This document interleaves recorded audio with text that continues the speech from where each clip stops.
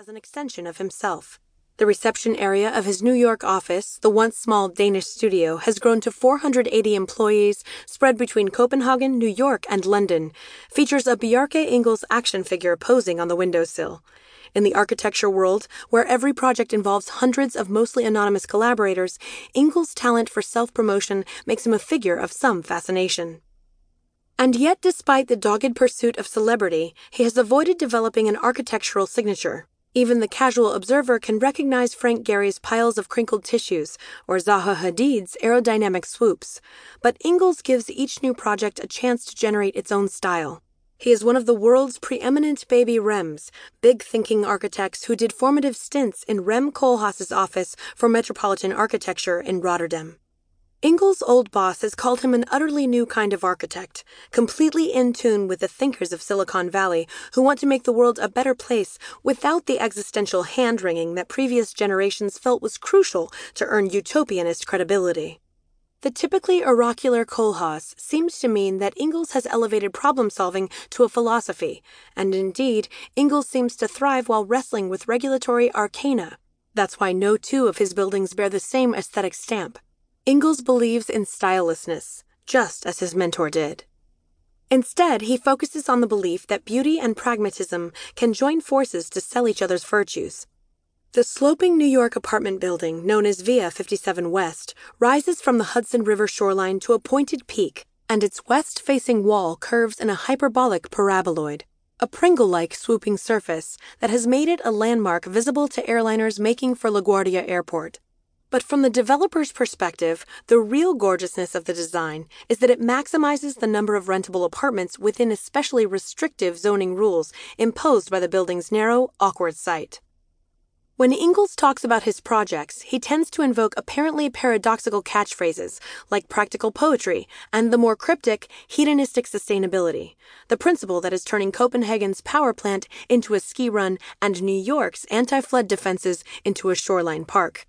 Construction will begin soon on the Dry Line, which will protect Lower Manhattan with a system of landscaped berms, contoured parks, and barriers that can drop down like garage doors from the underside of FDR Drive. The architecture world can be suspicious of anyone who talks as good a game as Ingels does, but by now he can point to the standing exemplars from his past rather than a wide-eyed future.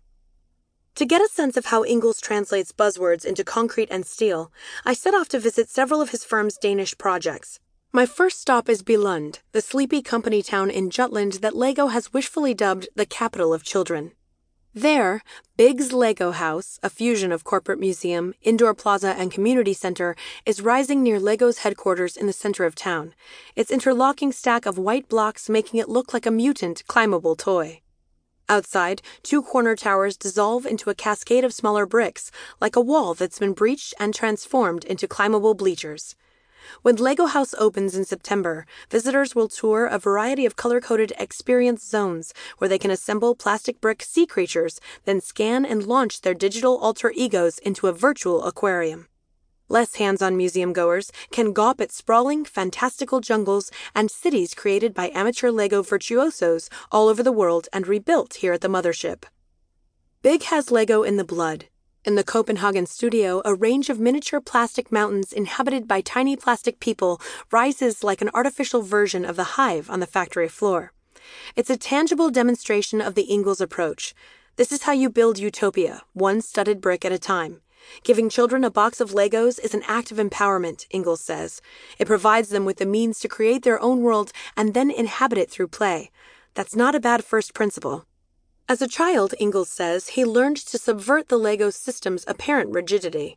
I had an obsession with pieces that had secret functionality, like the hinged pieces that have a smooth area without the studs on top, which allowed you to make a pocket door. I made things that looked like one thing and acted as another. Likewise, he says, LEGO's master builders, like those who have their inimitable works rebuilt here at Billund, are like hackers. They take bricks conceived for one purpose and use them for something else. Ingels borrows my notebook and sketches a Roman arch constructed out of thin, two-stud LEGO pieces stacked at the diagonal to form a continuous curve. LEGO represents a primal expression of Ingels' credo: maximize creativity with limited resources. While some celebrated architects advance the profession by means of deluxe facades and unswept forms,